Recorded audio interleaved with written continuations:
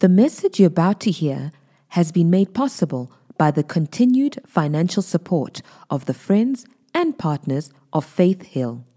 To find out more about how to become a partner, be sure to visit faithhill.tv.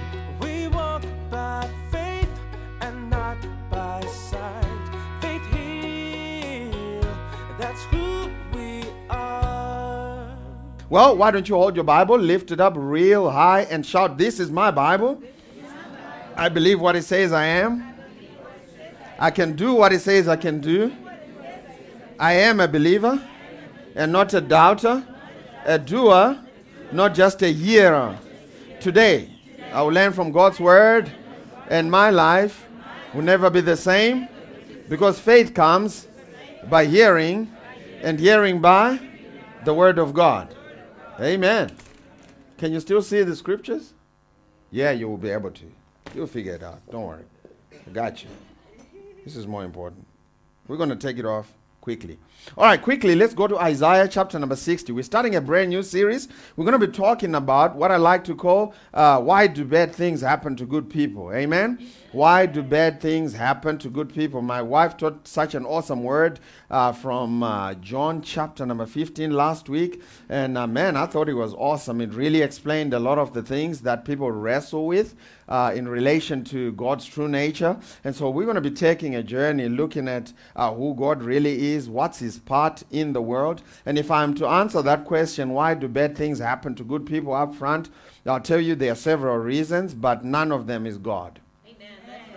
Amen. There are several reasons why bad things happen, and none of them is God. And religion is really tried to take a spin on matters, on issues, and make God responsible for the bad things that people do. And sometimes it's simply because people want to exonerate themselves. They want to excuse themselves from things that happen in life. And sometimes, the enemy just comes and he fights people. And because they have a wrong doctrine, a warped doctrine, they don't fight back.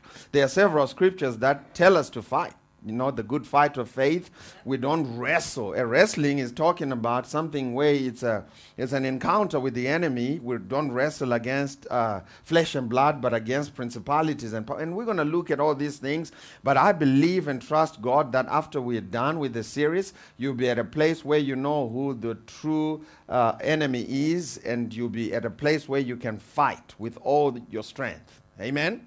Because if you are in the ring, let me tell you up front, if you are in the ring and you don't know who the enemy is, man, you're not going to fight as hard as you should. If you're in the ring and you're swinging and you're thinking, maybe the enemy is God, maybe he's the one who put this sickness on me, you're not going to swing. Otherwise, you will hit Father God, knock his front teeth out. Amen? You don't want to do that, right? So you're going to be passive. So a wrong doctrine around this creates passive Christians. It creates defeated Christians. Amen? But before we even look at that, I just want to share with you, some of you didn't get to see what we were talking about yesterday at Caris Bible College, Open Day. And the Lord led me to teach from Isaiah 60, chapter number 60, from verse 1 to 3. And I'm going to read it quickly and draw this thing on the board for you. Those of you who watched it, and we're in the class, it's great for you to hear it again. Amen? Faith comes by hearing and hearing and hearing and hearing and hearing and hearing and hearing by the word of God. Amen? So you need to hear it all the time.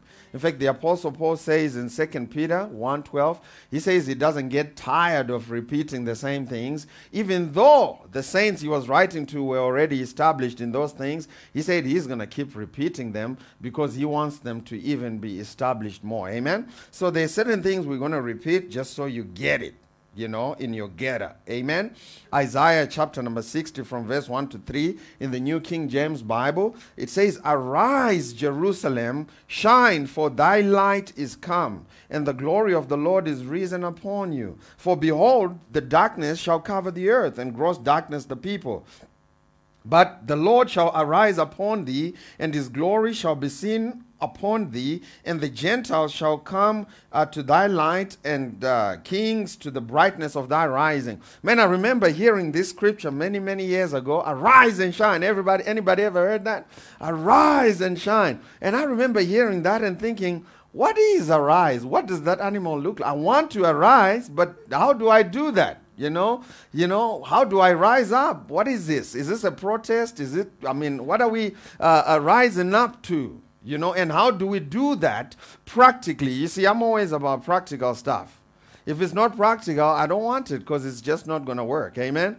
I'm a simple man. You just show me how things work and we'll be friends forever. If I buy a television, give me a remote and show me how it works, and I'm going to work it and get the benefit out of it. So when I read scripture, I approach it with the same mentality. You know, what does it mean so I can work it into my life so that I can get some results? Amen? And so we used an illustration here because there's some words that I think are powerful that are used here in this particular Bible verse. It says arise, and when you arise, it says you're going to shine.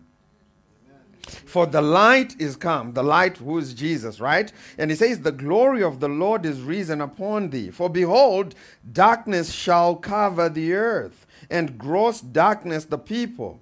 But the Lord arise upon thee, and his glory, someone say his glory. It says his glory shall be seen on you. So we used this illustration yesterday. Can everybody see this? We used this illustration yesterday that when it says glory, we could substitute that word for sun, S-U-N. Yeah. This is the glory, right? We can also substitute it for the Son of God. Who might be the Son of God? Jesus, right? And it says, for the purposes of this illustration, you as a believer over here, you are the moon. And right off the bat, what's interesting about the moon is that the moon does not generate any light of itself. What we see at night, full moon, half moon, quarter of a moon, what we see at night from the moon is just a reflection of what's coming from the sun. Amen? So if there is an obstruction right here, the moon is not going to reflect all the light that's coming from the sun. And so that's why sometimes you have a quarter moon, sometimes you have a half moon, and sometimes you have no moon at all. It doesn't mean when you have no moon at all, there is no moon. It just means that the obstruction is covering all the light that's coming from the sun and there is no reflection. Amen? It doesn't mean that the moon has all of a sudden disappeared. No, it's still there, but because of what's taking place in between the moon and the sun, there is no reflection. Just because you're not producing results as a Christian does not mean you're not a Christian. It simply means sometimes you're just allowing the things of the earth to obstruct the light that's coming from the sun, and it stops you from being a true reflection of Jesus the Christ. And sometimes, you're just a quarter moon Christian. It doesn't mean that you're not going to heaven. It just means that you're partially. There's a partial obstruction here, and you're not getting the full reflection of what's coming from the sun. If you read 2 Corinthians chapter number 3, I believe verse 18 onwards, all the way to the end, is talking about this glory that shines from Jesus. And he says when we approach this glory, we must do it with an open veil. In other words, we mustn't do it with an Old Testament legalistic mentality. When we approach this glory, we do it with an open veil. And he says when we do it with an open veil, we are conformed into the same image. And we are conformed into it from one level of glory to another. So here, the earth, when the earth is obstructing the light that's coming from the sun, the moon doesn't get to reflect as much light as it could potentially. So sometimes as a believer, because you are the believer right here, right? This is the church too.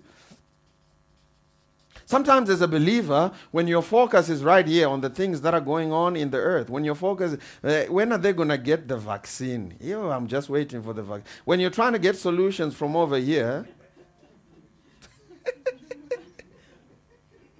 man, when you're trying to get solutions from right here, you're in the wrong place. Amen? This is why Scripture calls us to what? He says, arise. And when you arise and when you're over here, man, all that sun, all that light that's coming from the Son of God, all of that character, the true nature of God, you can't be up here and not be generous. That's what Dillian was saying, right? You can't be here and not be kind. Because you are now just a reflection of everything that Jesus is. So when he says arise, he says, arise and you will shine when you arise. And also he says, the glory of the Lord shall be seen on you. Amen? When you're up here, you will move from, I was sharing yesterday that I've moved from, Pastor T, what a word.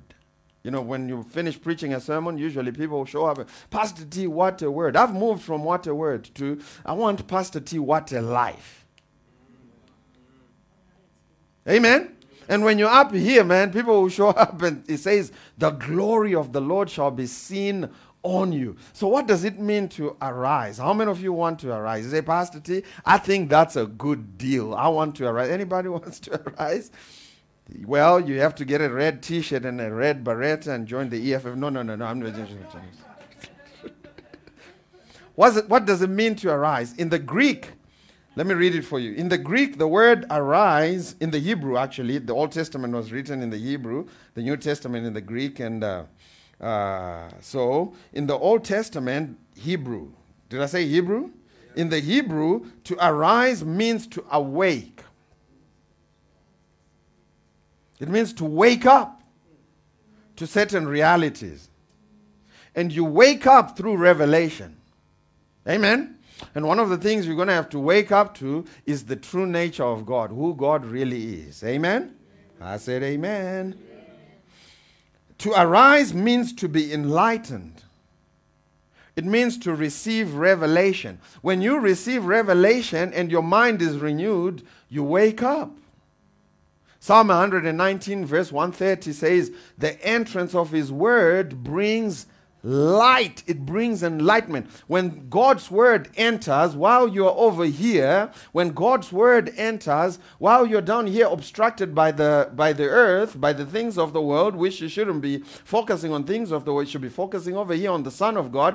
While you're over here, man, if you receive the word of God, it says the entrance of his word will bring enlightenment. It will bring an arising. And as you arise, you will be positioned in a place where you just reflect. You're just the reflection of the Son of God. It just happens by itself. You don't have to force kindness out of you. Say, I'm going to be kind. Let me be kind. I'm going to be generous. Generous. No. It just happens. You just find yourself living that way. You know why? Because that's the reflection on you. You're not going to try not sin.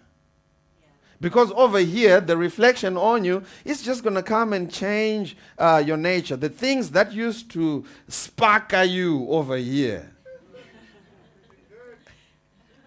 Or before you got born again. While you're over here on the reflection, man, you walk in there and you'll be like, man, it doesn't taste nice anymore. This beer is sour. Amen? It's not sweet anymore. Amen? And so there's an arising that has to take place if we're going to reflect the true nature of God. And I want you to see something else that's interesting is that Jesus gets to do all the work for you. The Son is doing all the work for you. Do you see that? Yes. Now, here's a problem with religion. Religion is trying to get believers over here to reproduce and generate what the Son is supposed to reproduce and generate. How many of you know that you can go and get as much firewood as you want? And as much petrol and diesel and paraffin as you want over here and light it up to try and generate what the sun, S-U-N, is producing. It doesn't matter how hard you work over here. You can't reproduce what the sun is producing. So quit trying to generate the power of God. God hasn't called you to be the glory generator. He has called you to just position yourself so that you can be the glory reflector. It will just shine on you and it bounces off you and impacts the world. One of the things the moon does is that it keeps the waves and the tides of the ocean in check. It stops the tides from literally flooding the land that you and I live in. That's the job of the moon. That's the job of the believer. When you pray, man, and as you're a reflection of God, as you're praying and you're commanding things, you're literally stopping the tides of evil from overrunning our communities, our schools, and our society. Amen? And this is why, in the end, when the church is raptured, evil is literally going to take over because there won't be any moon, any church to keep the tides of evil in check. Amen? And so God has called us to arise. God has called us to renew our minds so that we can be positioned here. And once we are here, man, we start to reflect everything that the Son of God is. And by the way, when he uses this word glory, the word glory just simply means this: the infinite nature of God's resources for you. God's resources for you are inexhaustible.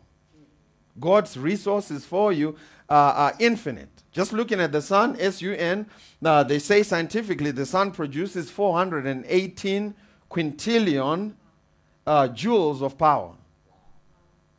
If we could tap into what the sun is giving every single day, if we could tap into it, in fact, it produces 418 quintillion joules in 1 hour.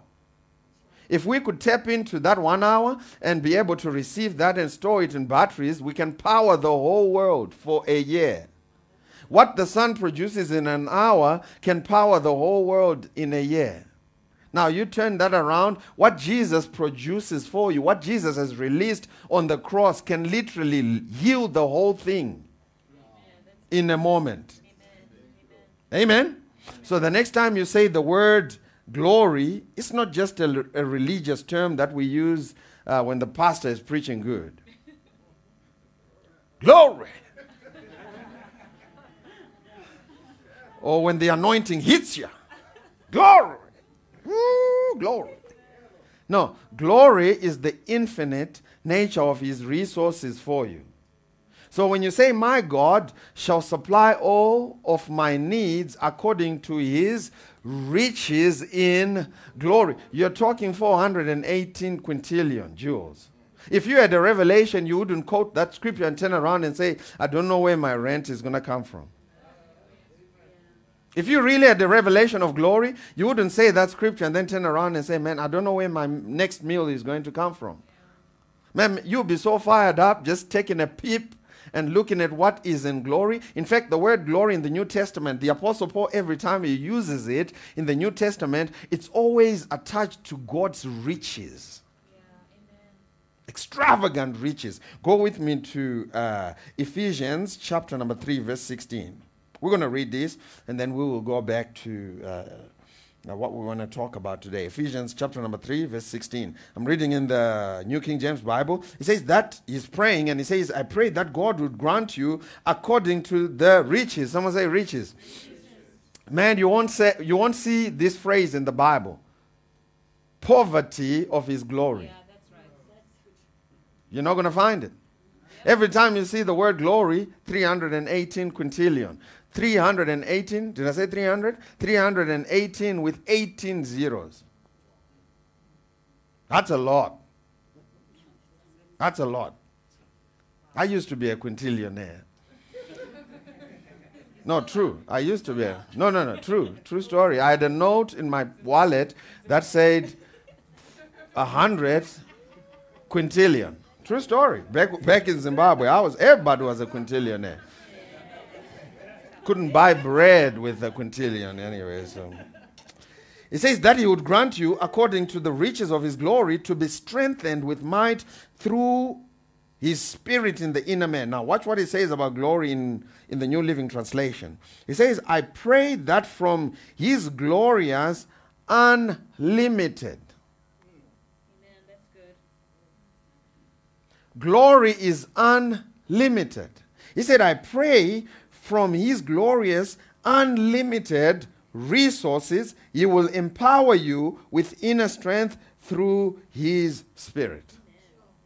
Man, This is God's love for you. Just like the sun is new every single morning when it comes up, the Bible says His mercies, His grace is new every single morning. You get a brand new 318 quintillion mercies. Man, you couldn't mess it up even if you tried. You get 318 quintillion chances. But while you're over here, you all of a sudden start to reflect the Son of God, Jesus. Amen. I love it. I love it. I love it. I love it. Quickly, let us go now to, we're going to go to 2 Peter chapter number 3, verse 9. We're talking about why do bad things happen to good people. Amen. We're going to look at various concepts that float around, and we're going to weigh them up against Scripture to see if they will hold up. Amen. Our standard is always Scripture, not hearsay. As a believer, our standard is always the Bible. It is not barbershop talk. You know, at the barbershop, when the guy's cutting your hair and you run out of stuff to say, you just start coming up with stuff. Because after all, I'm stuck here on this chair and you are cutting my hair. So, you know, Ronaldo scored 67 in 2015. It's barbershop talk, man. We stuck together for the next 20 minutes so people just come up with stuff. We don't go with barbershop talk. We go with Scripture. Amen? And the Word of God, the reason why I like the Word of God so much is that the Word of God is constant.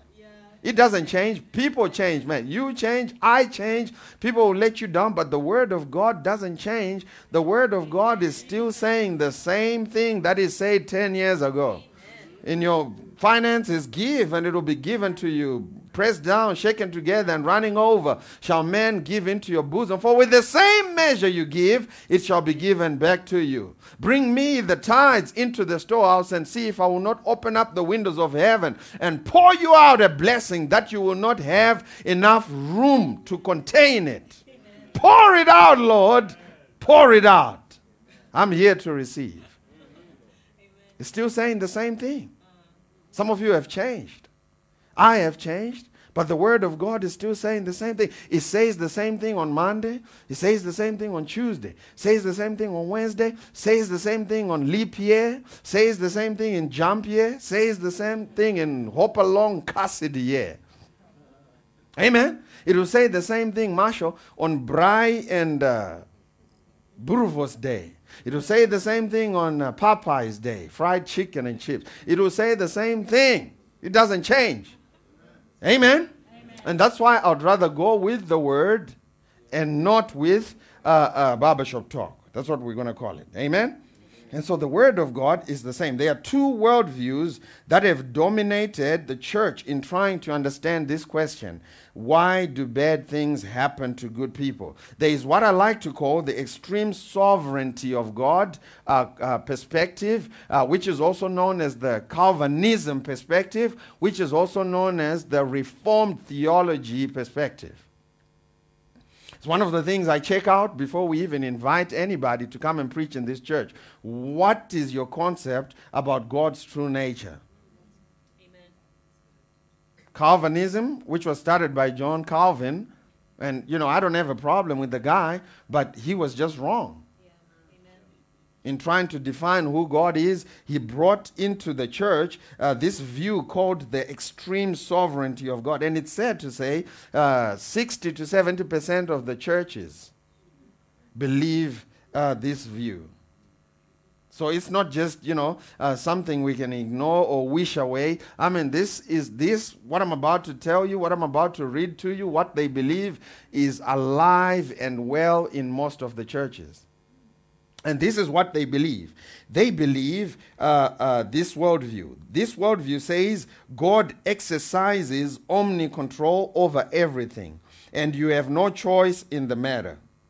This view believes that evil things that happened are ordained or allowed so that they can bring good in the end. This is what this view believes. This leads to this view, fate. Something that unavoidably befalls a person. Now, you know who else believes this view? the second largest religion in the world, Islam. This is what they believe, with an estimated 1.2 billion people. They believe this. They teach this. They teach that nothing occurs either in the earth or in yourselves without it being in a book before we make it happen. Allah created both you and what you do. So the extreme view, the extreme sovereignty of God view, says that God is omni-control. Did you see what I just did? I lifted up my hand. This view believes I couldn't have done it unless God had already preordained it in the book.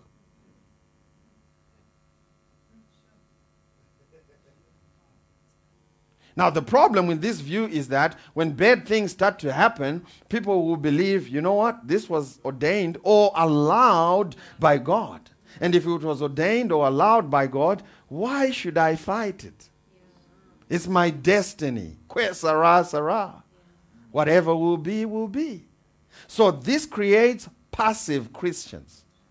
Because you're not going to fight. Because here's the deal, guys. If nothing happens that was not already ordained in the book by God, what's the point of prayer? Yeah, that's true. That's a very good question.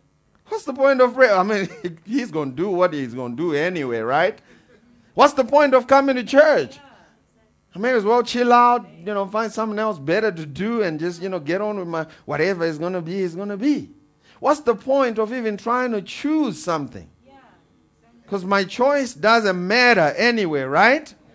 This is how crazy this view is. It says God controls everything. Now, some of you are already thinking fast, lightning fast mind. You're thinking, okay, is this guy saying God is not sovereign? I didn't say that. Did anybody hear me say that?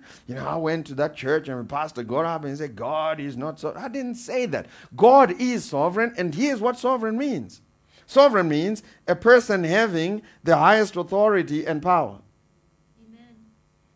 You won't see any definition of sovereign that says, and the one who controls everyone. You won't find that. God is sovereign, but God is not omni-control. That's right. Amen. That's very good. Amen. When I woke up this morning, this beautiful Sunday morning, before I came to church, I went into my closet and I looked at all the clothes that I had, and I picked this jacket. That's the one I picked, and a pair of jeans, and I said, this is what I'm going to wear to church. And I picked another pair of shoes that I was going to wear, and I looked at it, and it didn't, it didn't match up. No, not match. It didn't, it didn't bring out the swag that I was looking for. That's what I'm looking for, swag. That's the word, swag, right? It didn't bring that, you gotta have some swag. So I'm looking at that, and I didn't see an angel from heaven say, okay, that got no swag. No, this was me thinking in my mind. I looked at it, I said, man, these ones ain't got no swag. I looked in the mirror, I said, no, these ones ain't got no swag. This is me. I didn't see Gabriel, I didn't see Michael with a flaming sword say, thou shalt wear these shoes to church. No, I didn't. I went in there and I picked the ones that I wanted. And here's what surprised me. God and all of heaven let me out of the house with the shoes that I chose. I chose them. And he let me out of the house with the ones that I chose. The same way he will let you out of the house if you choose poverty. The same way he will let you out of the house if you choose the wrong person to hang out with. The same way he will let you out of the house is you become unequally yoked with the wrong people, and then someone gets pregnant out of the situation, and then you turn around, oh, what happened? What are we going to do with it? And some believers turn around years later when they are preachers, big preachers, and they say, the Lord allowed me to go through that so that I can have a powerful message for today. Hallelujah. And the whole church goes crazy. No, the Lord didn't allow you. Yeah. Your hormones allowed you. Amen. Preach it. Preach it. See, you can't go around making bad decisions and then you want to take a little bit of God and sprinkle it over. We're going to sprinkle some God all over my bad decisions. No. If you listen to the voice of the Holy Spirit, you'll be able to make the right decisions. If you're up here man, it's going to be easy for you to reflect and make the right decisions. Can I get an amen? So this here, if it was true, let's see how it holds up against Scripture. Quickly, let's go to 2 Peter chapter number 3, verse 9. I'll tell you to go there. 2 Peter chapter number 3, verse 9. Here's what it says. It says, the Lord is not slack concerning his promises. We're talking about everything that God wants to happen is going to happen, right? That's what that perspective says. It says, God, it's going to happen. If God wanted it to happen, it's going to happen. Now, watch what this Bible verse says. It says, the Lord is not slack concerning his promise, as some men count slackness, but is long-suffering toward us, not willing. Someone say, not willing. It says, not willing that any should perish. God is not willing that anyone should perish. Amen? But we know that people are going to perish. We know that people are already perishing. So, evidently, what the Lord wills is not coming to pass automatically. Can you see that? It says, God is not willing that any should perish, but that all should come to repentance. God's will is that everybody be saved. Question, is everybody saved? No. Is everybody going to be saved? No. And Jesus said the broader is the gate that leads to destruction, and narrow is the gate that leads to life, which means there's going to be more people in hell than in heaven. So God's will is evidently not coming to pass. And here's another scripture we're going to read. Let's go to Deuteronomy chapter number 30, verse 19. You have a choice in the matter. Amen. I said amen. Amen. Listen, if God was omnicontrol and he just made you do what he wanted you to do, he would make you come to church early. On time. He would make you tithe. Amen. There won't be an issue in the matter. He would just make you do it. So evidently, God is not in control. You are. Amen. I said amen. Deuteronomy chapter number 30, verse 19. It says, I call heaven and earth to record this day against you, that I have set before you. Who? I have set before you. Who might be you?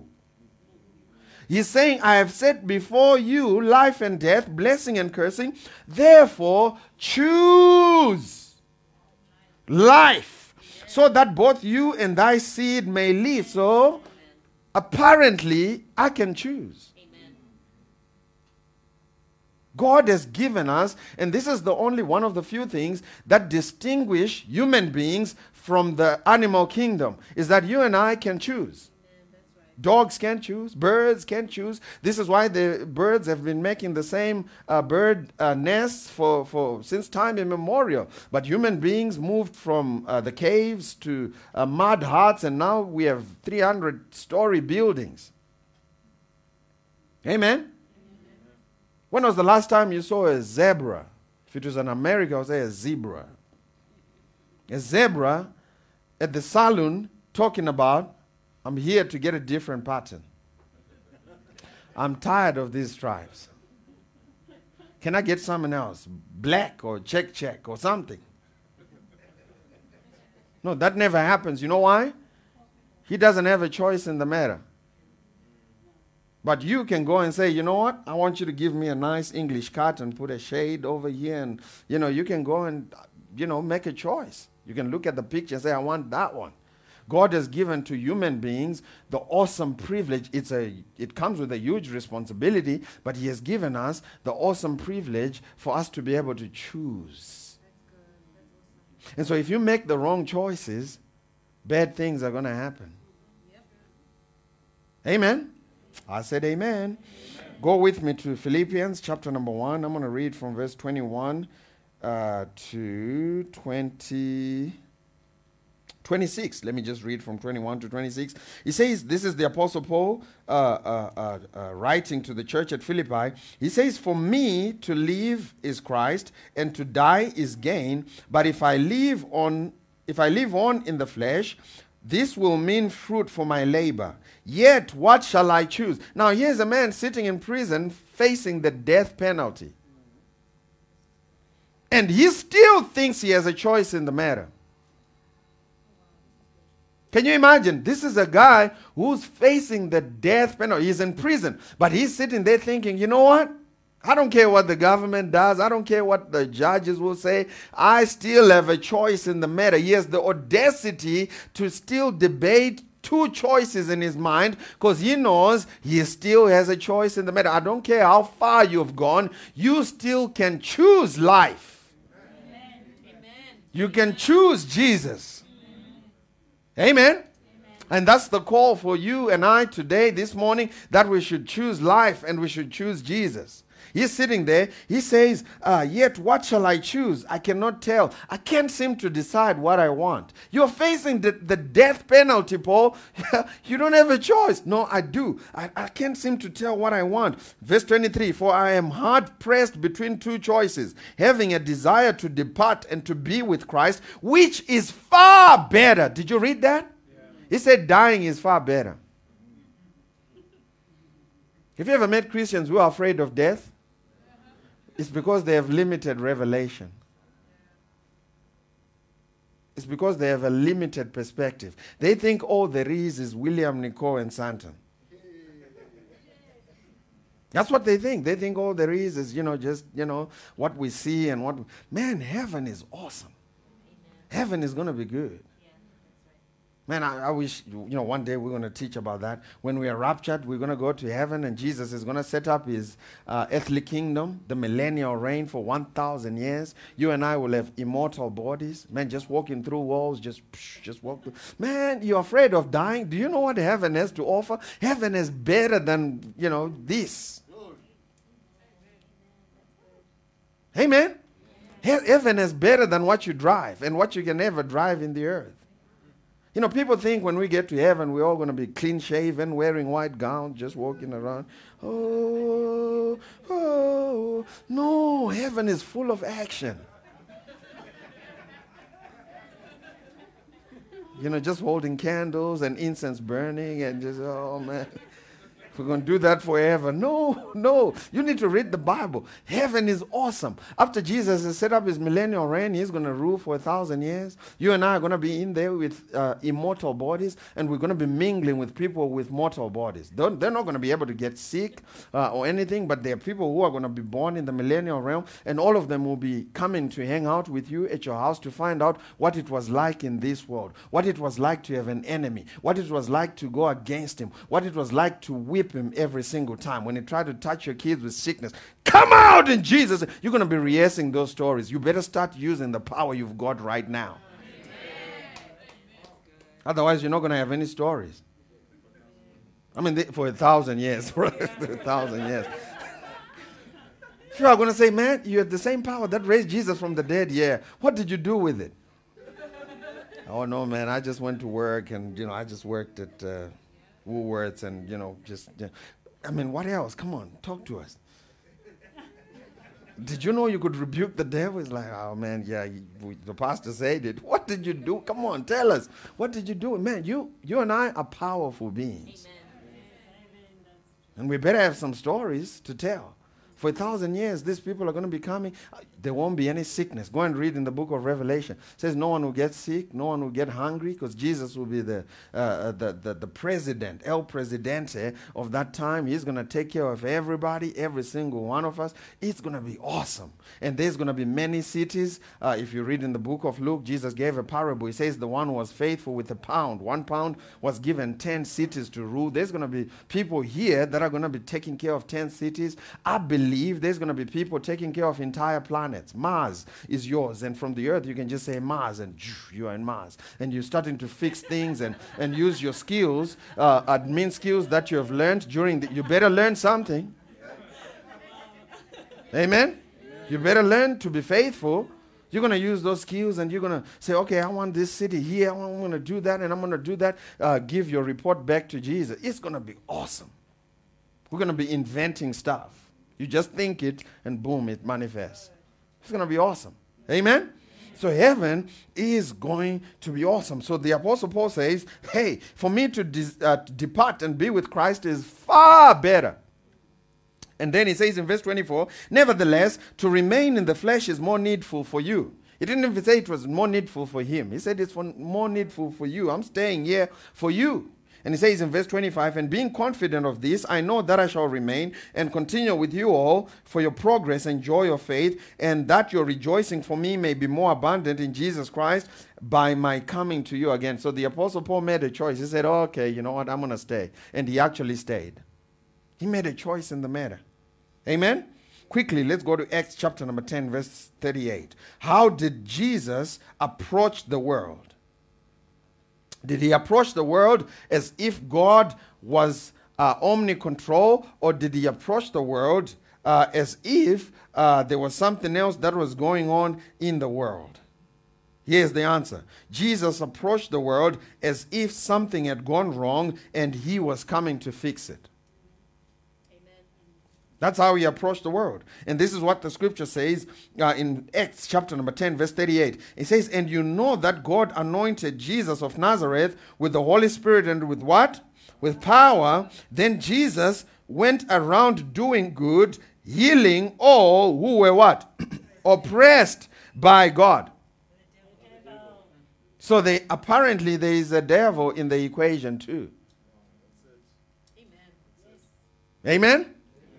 There is a devil who tries to come against you, and he's trying to come against your children. He's trying to steal, kill, and destroy. And this is why you and I have to learn how to fight the good fight of faith.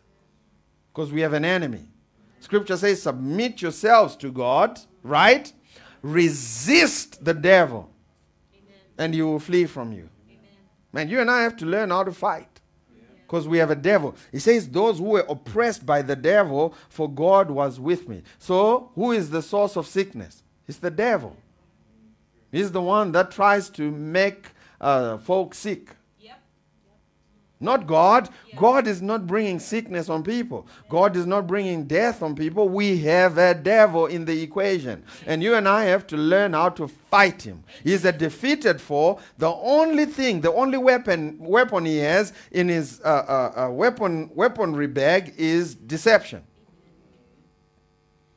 The Bible says in Revelations, the great deceiver, you will be banished for 1,000 years. And even after that, he's going to be released for a little while. And when he is released, I mean, you would think if you put someone in prison for 1,000 years, when they come out, they're going to be reformed, right? He says after 1,000 years, the first thing he will do when he come out is to try and deceive folk. Because that's all he does. That's all he does, is trying to deceive you. Do you know how to tell if something is not true? If it's coming from the devil. Because he's the deceiver, right? If it's coming from him and not the word of God, it can't be true. Because it's coming from the deceiver. Amen. So Jesus went about as if something was wrong and needed to be fixed. That's why he went about reversing everything that the enemy, the devil, was trying to do in the earth realm. In closing, we're going to look at one more myth. Myth versus Bible. Barbershop talk versus Bible. And here's another myth. All of this time, we're going to be looking at these myths, and you have heard them. Some of them you have heard them, at funerals. Some of them you have heard them, from your friends. Some of them you have heard them from work. Some of them you've even heard them from life group. Because someone will just bring it up. And there won't be anyone to say, hey, listen, bro, that's not consistent. Man, you should always check it against God's word. Here's another myth. And I've heard this myth from the pulpit. It says this. You listening? You ready? Wake up your neighbor. Make sure they're awake. Just wake them up. This is what the myth says. It says shepherds in ancient Israel broke the leg of a sheep who wanders. While the leg is healing, it is said that the sheep would become endeared to the shepherd as he nurtures them back to health, carrying the disabled sheep close to his heart. Did you hear what I read? This came out of the pulpit. This is not, I'm not coming up with this stuff. Listen to this. It says shepherds in ancient Israel broke the leg of a sheep who wanders. While the leg is healing, it is said that the sheep would become endeared to the shepherd as he nurtures them back to health, carrying the disabled sheep close to his heart. First of all, if you're going to look after sheep and you decide to do this, don't put it on Facebook because you're going to be in trouble. It's animal abuse. Amen? Second of all, this doesn't make sense because a shepherd would look after an average of about 100 sheep. And you see, we don't think about, sometimes the church, just all you need is just to just your street mind. Some of you have a street mind. You can't be duped. When someone comes to you with foolery, like, nah, do that. No. Some of you not so much.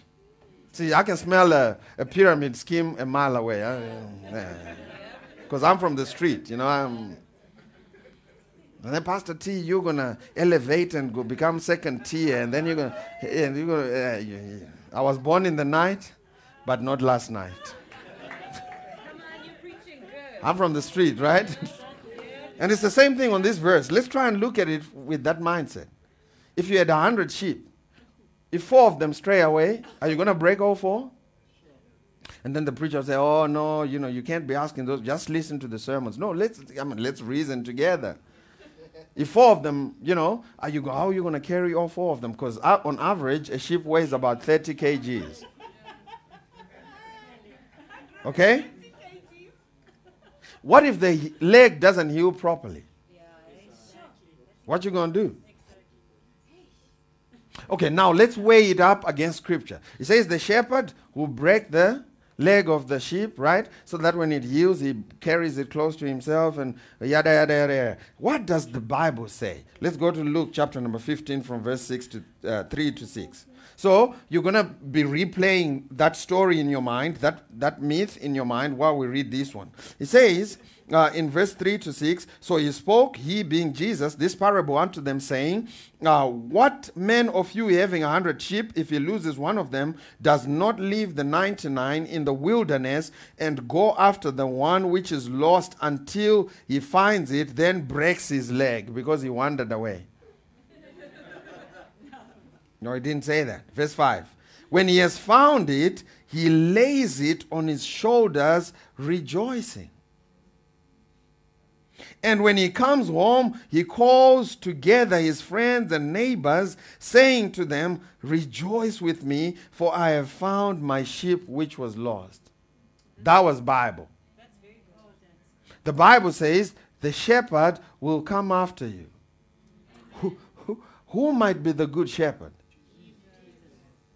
And when he finds you, last week he says arrow, right? When he finds you, what is he going to do? Kick you. Break your leg. No, it doesn't say that. It says he picks you up. And he puts you, man, he won't even allow you. I know you've messed up bad. You should have walked home. He won't even let you walk on your own too. He won't even let you fix your own mess. That's what Jesus will do. But over there, on that myth, it says God, He will break something from your life, brother. He will break it. And while you are going through it, the wilderness experience, while you are going through it, as the leg heals, man, you're going to be close to Him. And as you are close to Him, you learn to live that way. That's not Bible. It's myth. It's barbershop talk. It's not Bible. That's not the true nature of God. The true nature of God is that He is coming after you. I mean, I'll tell you this. If this is what shows I'm not even a good shepherd. If I had 100 sheep and one got lost, count your losses. The other one will give birth and we will be on 100 again. Man, I'm a bad shepherd. And I know some of you are thinking that. It's like, right on, bro. No, I'm not doing that. I can't risk 99 for one. I'm just, This is where the money is. But Jesus is the good shepherd. Even for one, he's not letting it wander away. He will risk the 99 for one. This is why I said, I posted on Facebook something. I said, man, if Jesus could leave the 99 for one, evidently to God, numbers don't mean that much. We've been measuring success in ministry and success in life using the wrong matrix. If God will lay down everything for the one, we can certainly open up our big auditoriums for 50. Come on. Amen. Amen. That's right. We can certainly lay down everything for 50. Amen. That's it. Amen. No excuses. Just do the work. He will lay down everything for the one. So I'm telling you, God is not the one that's breaking your leg to try and get you close to him. If he was, man, you and I would be in trouble. Because how are you going to hide from God? I used to have a warped vision. I'm going to end with this. I used to have a warped vision of God. I used to think that God is out to get me for every wrong that I commit. Man, God is out to get me. God is out to get me. That was my mindset. I was thinking God is some old man sitting in heaven. He's already ticked off. He's in a bad mood. He's holding a long baseball stick, and he's trying to get me. I was sitting, man, I was always on the edge thinking, man, this might be God. Maybe he's trying to get me. No, God is not trying to get you. God is trying to love on you. He's trying to nurture you. And if you don't have this revelation, this mindset, if you don't awake to this reality of God being a good, good father, of God being the one that will nurture you, that will take care of you, that will love on you, that will never do evil to you or to your family, if you don't awake to this reality, if you're still wrestling in your heart with whether God is good or is bad, you definitely are going to heaven as a Christian, but you're going to live your life in the earth defeated. This kind of doctrine creates defeated Christians. Amen? But for you and I, God has called us to be victorious Christians. Amen? Did that bless you? Why don't you stand on your feet? Thank you, Jesus. Father, we just thank you this morning. Thank you, Jesus. Next week, we're going to be talking about, do we passively accept or aggressively resist the works of the enemy? Father, in the name of Jesus, we just thank you. Lord, we thank you that you are indeed the good shepherd, that you are indeed the good, good father. Lord, we thank you that you've laid down everything for us. Lord, we thank you that you will leave the 99 to come and find us. Lord, we thank you that you do only what's good. We thank you that you are the source of everything that's good. Every good and every perfect gift comes from the Father of lights, with whom there is no variableness or shadow of turning. Lord, we just thank you that you are our good, good Father. We thank you, Father, that you only do that which is good, and you've empowered us to resist that which is evil. Amen. Thank you, Father. We just thank you, Lord. We just thank you, Jesus. Thank you, Father. Lord, we just pray for everyone in this building this morning. Those who may be wrestling and may have been wrestling with this concept of God being a good, good Father. Lord, we just thank you, Father, that right now you are ministering to their hearts. We thank you, Father, that right now you are ministering to their minds. We thank you, Father, that right now you are going to settle the issue in their hearts once and for all, that you are indeed a good, good Father. Lord, we thank you that you're also teaching them and training them how to fight back the good fight of faith. You're training them to resist the devil. You're training them to use their words to rebuke the evil one, to rebuke darkness when it tries to come into their households, into their homes. Lord, we just thank you, Father, that you are giving them a boldness and a courage on the inside of them to begin to use that which you have already given us, to begin to use the weapons of warfare that you have already given us. Lord, we thank you